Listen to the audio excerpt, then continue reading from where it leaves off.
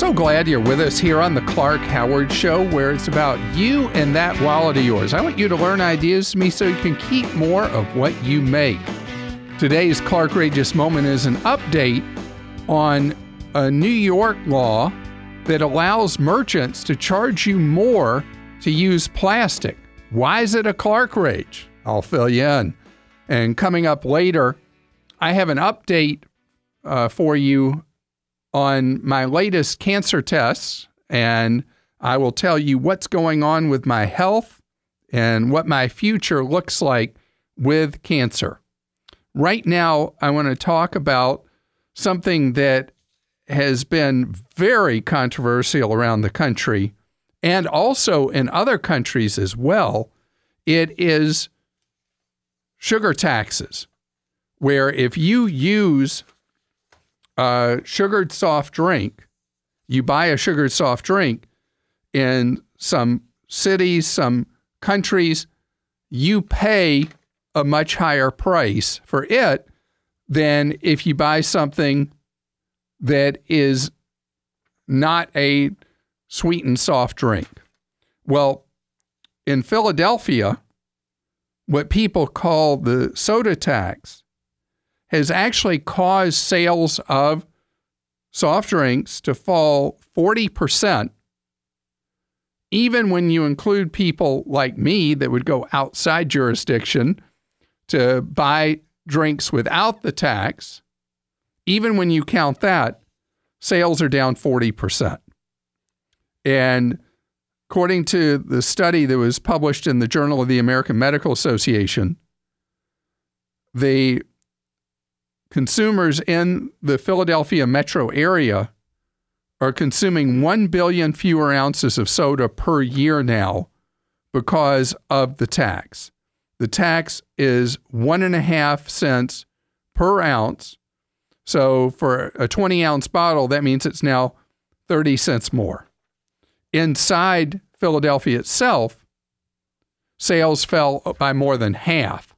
But then there are people like me that dropped it to about 40% by going and buying outside. Now, I have no problem with trying to reduce what government has to spend for health coverage by taxing something. I have a big problem with bans. It's like the thing with cigarettes. Do you know, because of the massive increases in taxes around the country on cigarettes and so many employers treating smokers like pariahs and making you go outside in the cold or the heat or the rain or the snow or whatever to smoke your cigarette, that smoking consumption has collapsed in the United States. And of late, the cigarette companies have been reporting continuing meaningful drops in cigarette sales.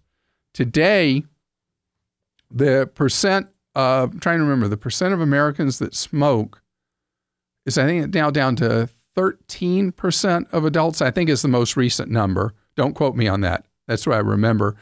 And it used to be 40%, 40%. So the awareness of public health was one factor, but the taxing the daylights out of cigarettes was another. At the same time, I'm not in favor of prohibition. And as you may or may not be aware, I'm one of those people who may be a lunatic, but I don't believe in making drugs illegal.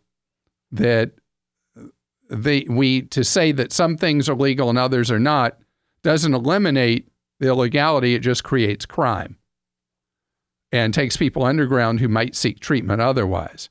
But that's for another day.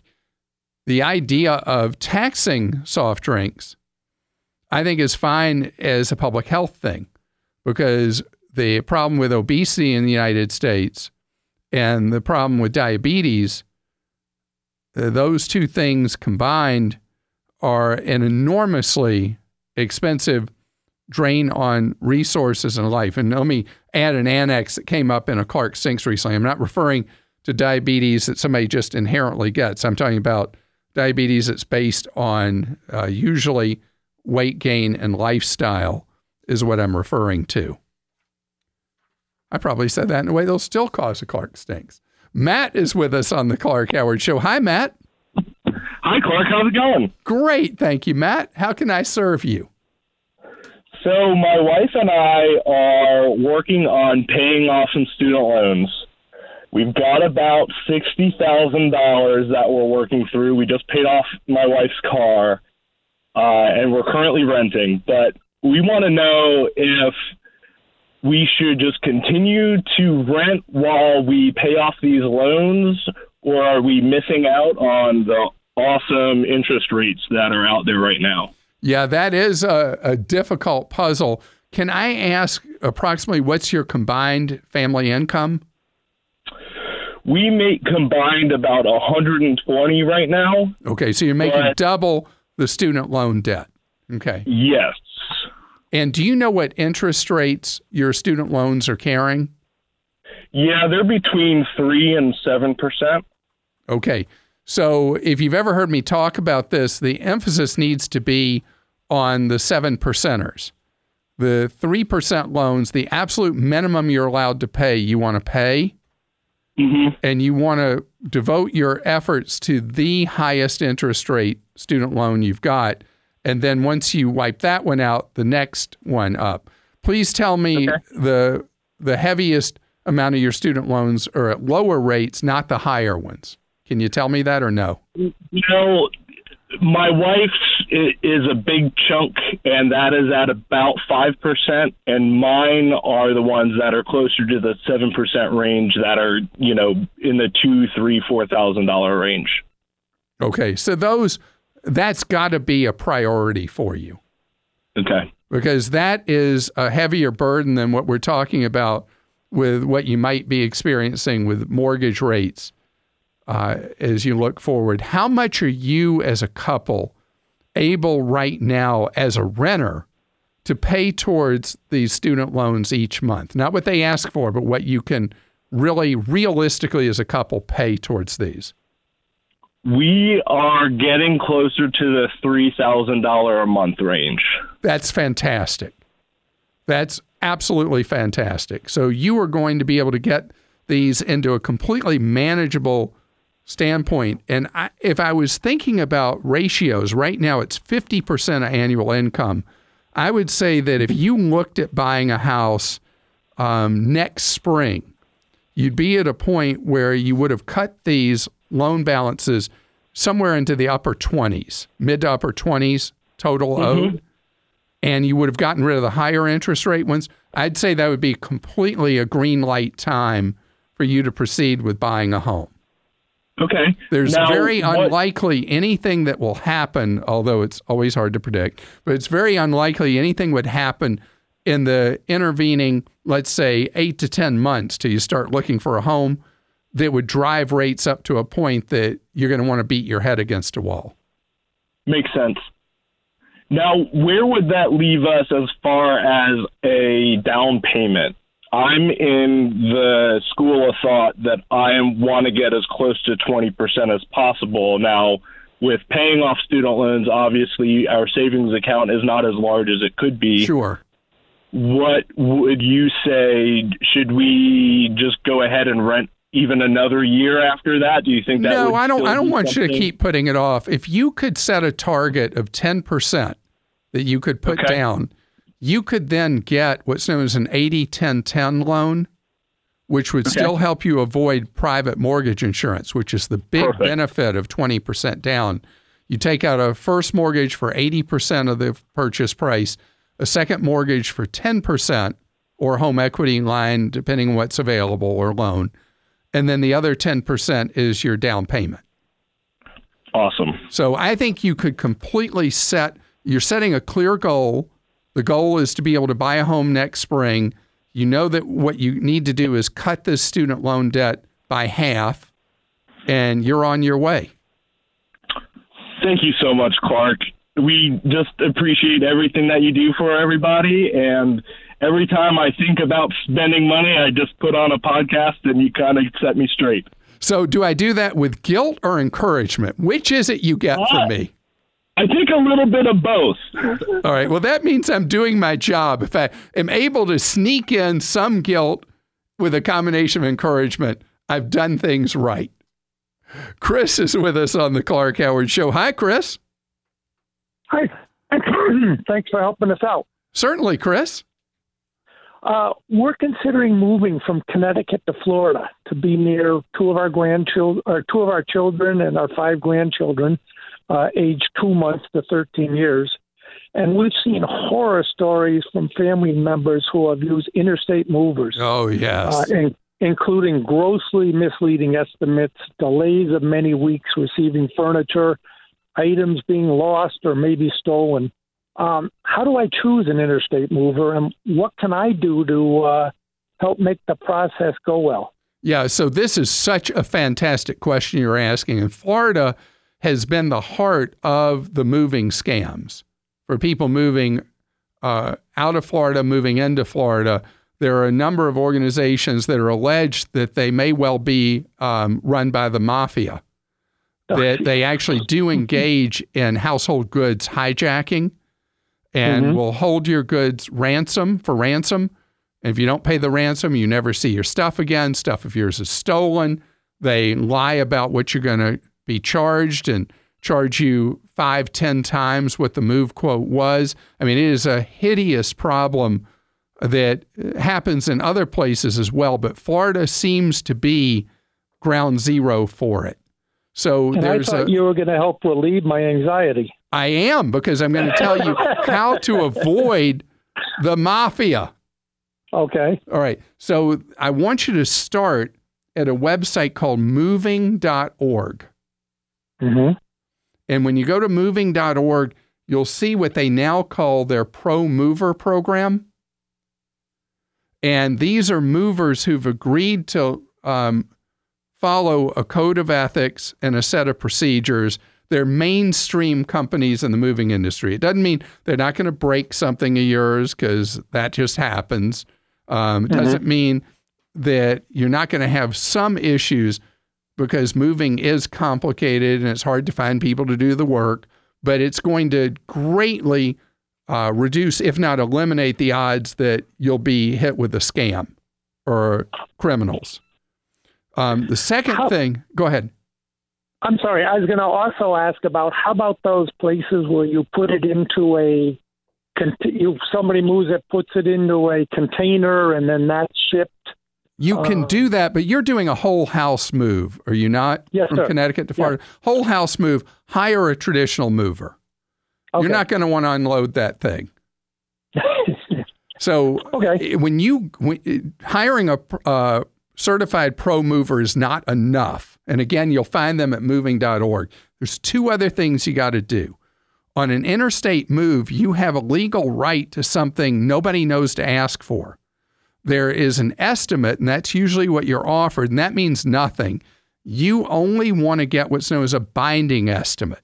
That means that you cannot be charged more than that price for the move, unless you in some way have misrepresented how much stuff you have. And so a binding estimate will eliminate that bill shock at the end. The next thing is that in a very anti-consumer move, the U.S. Congress has left the reimbursement for damaged goods or stolen goods or lost goods at what it was in 1936,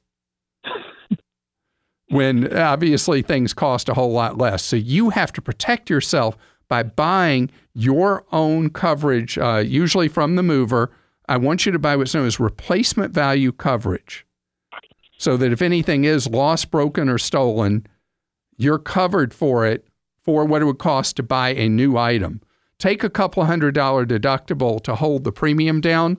But if you do those 3 things, hire a pro mover, get a binding estimate, and insure it, odds are it'll be a smooth move.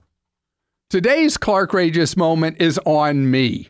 I was so excited when New York implemented a new law based on a court ruling that retailers and restaurants are free to charge you a higher price if you use a credit card. So essentially, there's a big charge for a merchant accepting credit cards. And if somebody's willing to pay cash, You pay a lower price than you do if you use a credit card, if the merchant chooses to charge a difference. This is why this is a Clark-rageous moment and why this is my bad. I did not count on the fact that there would be businesses that would use this as a way to abuse their customers. There's a story in the New York Post about how particularly New York restaurants are not disclosing to people till after they ring them up. They don't even say anything then. They just charge them more. That they're charging, in some cases, abusive, massive surcharges for using a credit card. As much as like on a $5 charge, charging you $9.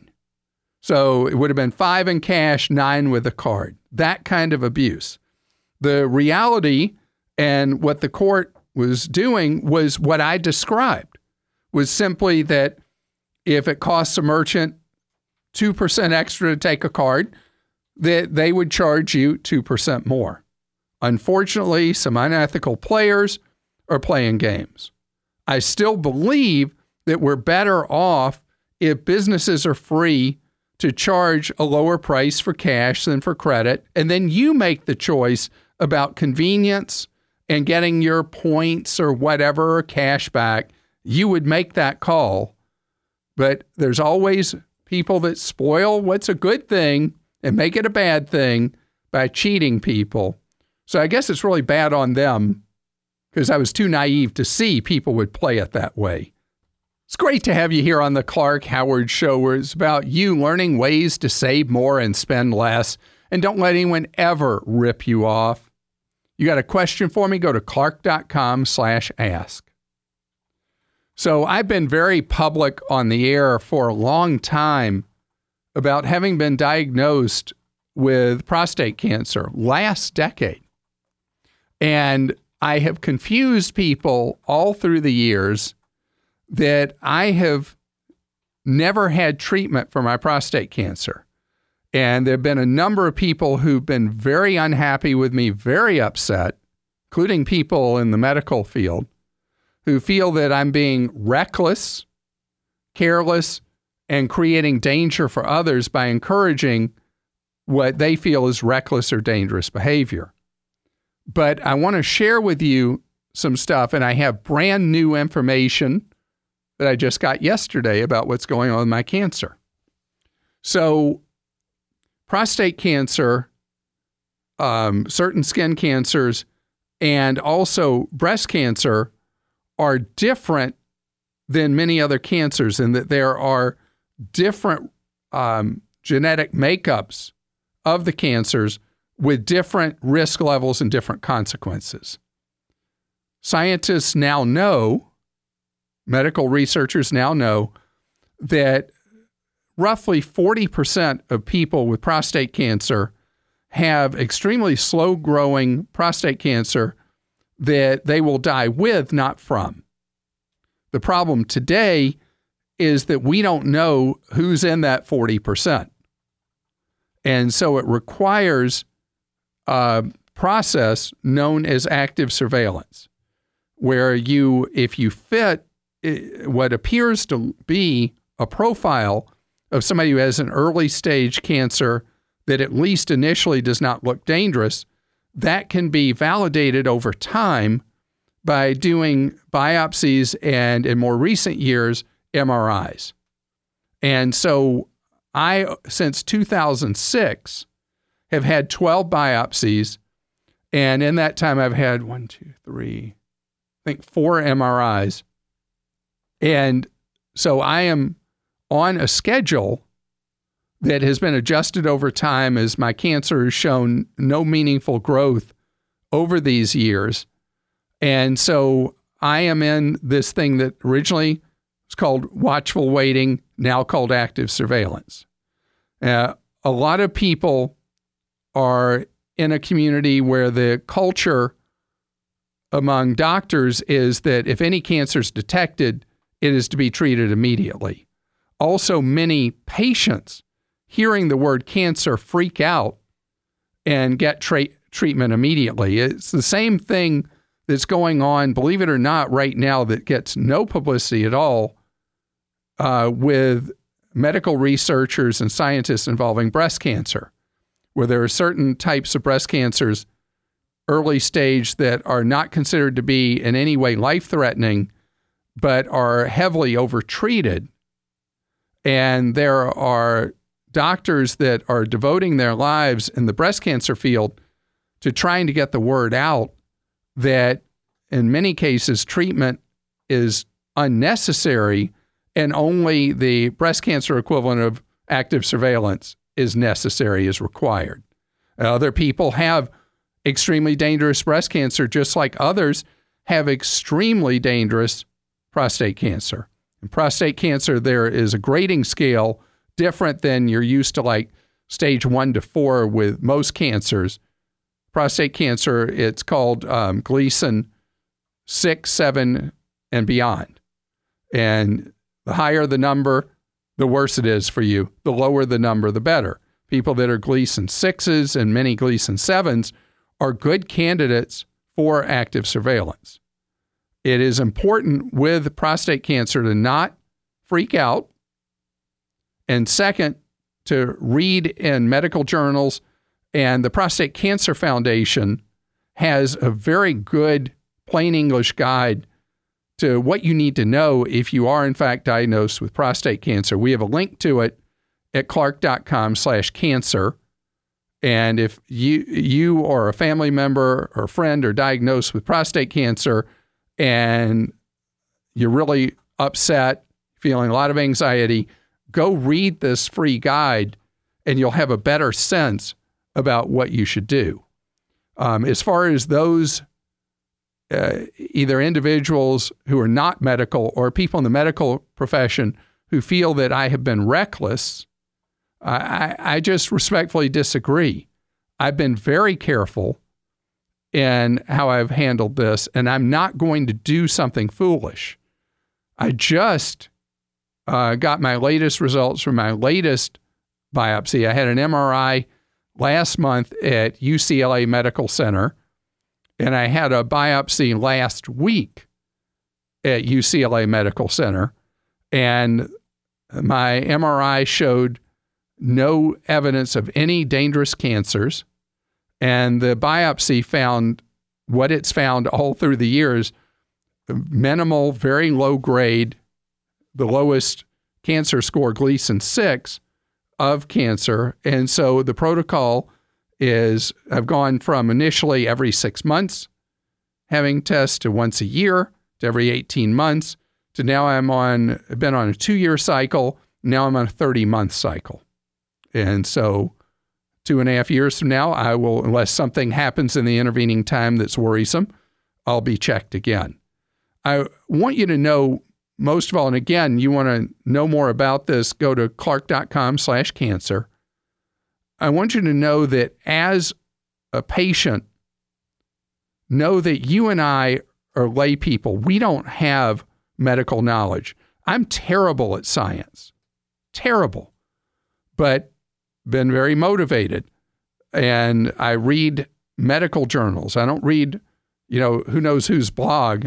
I read articles that are posted in medical journals about it. I have to sit with a glossary of medical terms as I read a journal to understand what the researchers are saying in the medical journals. But I want to be as knowledgeable as I can. And that's what I encourage you to do, not to try to tell a doctor what to do, not at all.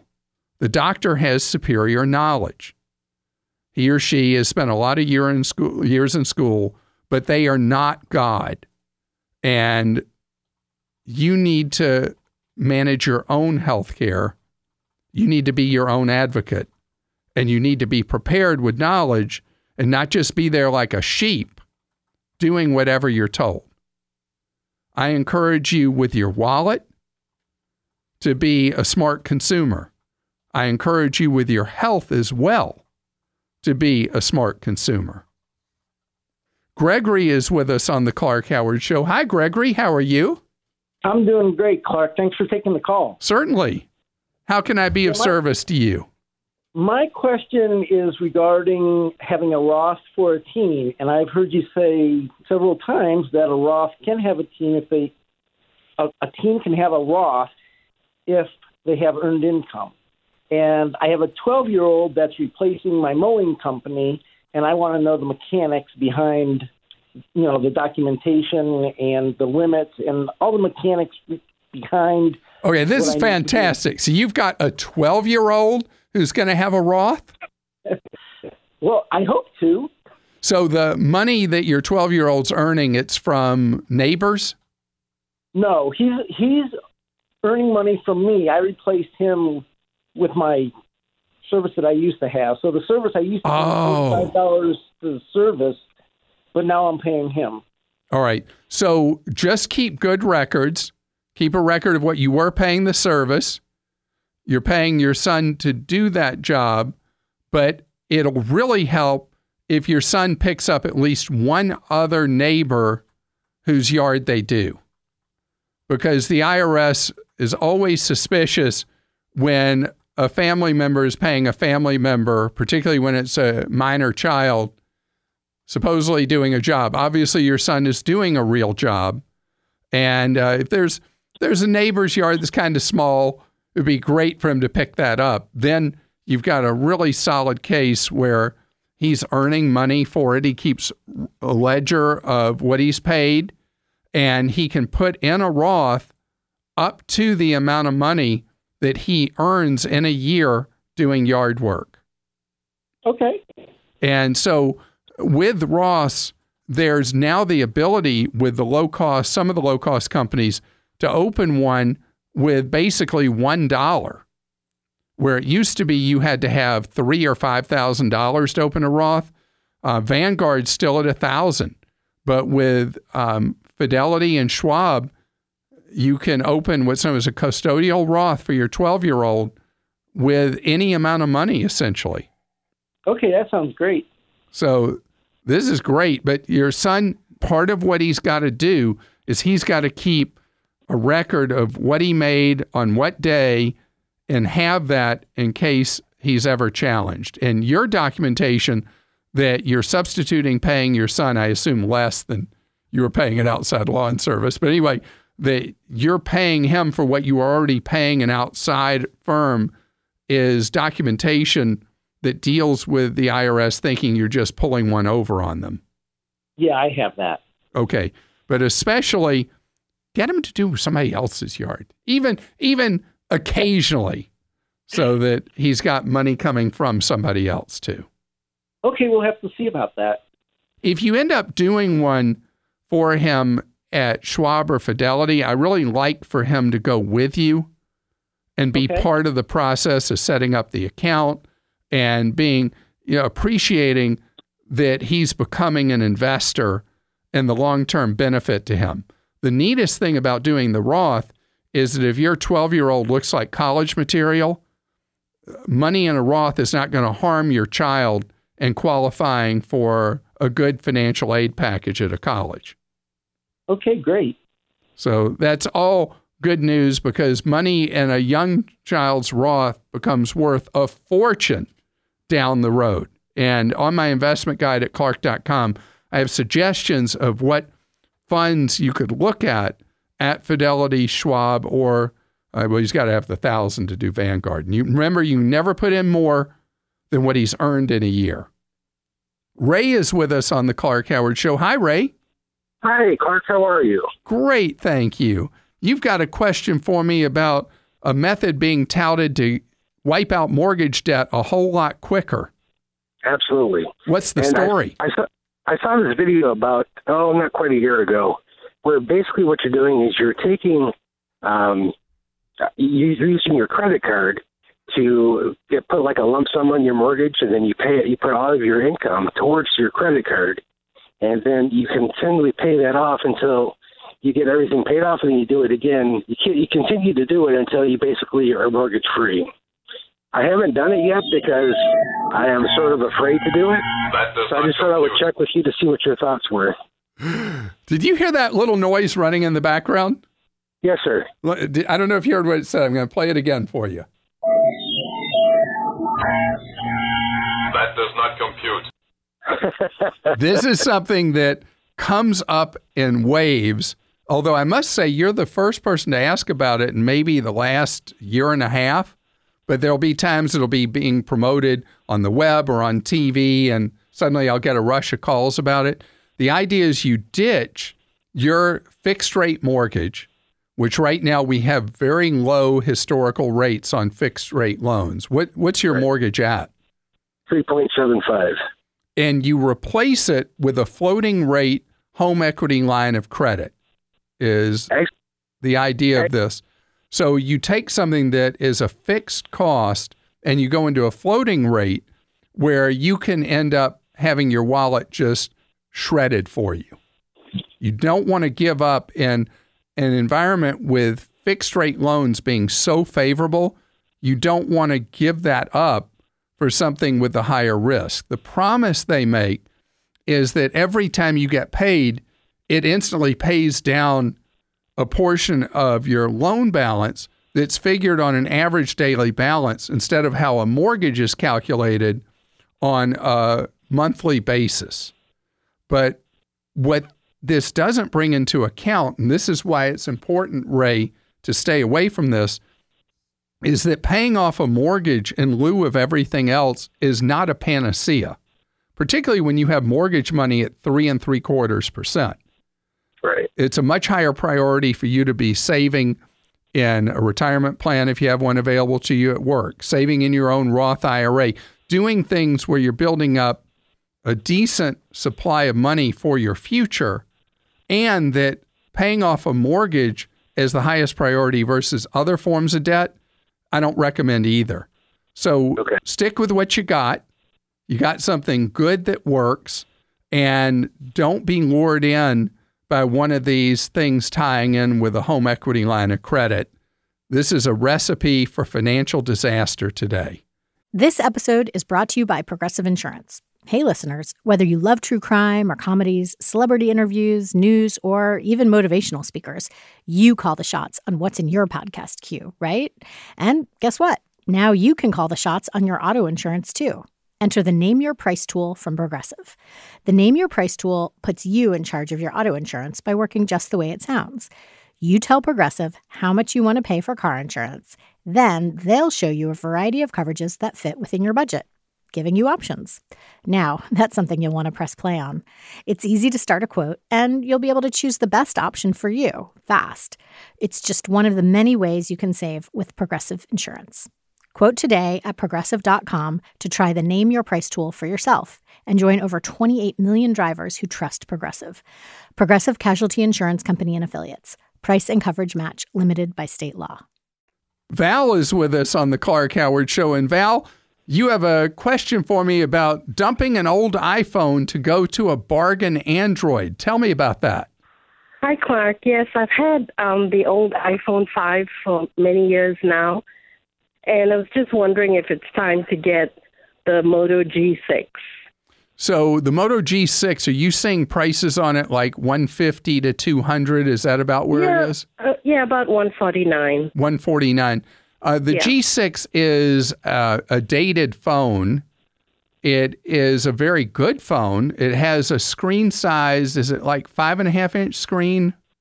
But I'm going to make a suggestion to you that you maybe look at the G7, even though it's quite a bit more money than the G6.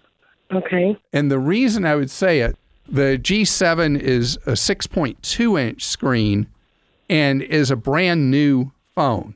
The real answer to your question, how much are you really on your phone doing things? Are you an occasional user, or are you on your iPhone 5 all the time? I work a lot, but in between, yeah, I would say, I don't know, maybe an hour at the most a day. Okay. I would like for you to go to maybe a place like Best Buy or somewhere where you could see the G6 and the G7 side by side, or even as a compromise between the two, the G7 Power. The G7 Power is a 6.2-inch screen phone. It retails at $249, but you can find it cheaper from time to time, and it has a 5-day battery life. Oh, wow. Okay. So, And you know, is it that worth 5, waiting? you're probably having to charge it all the time.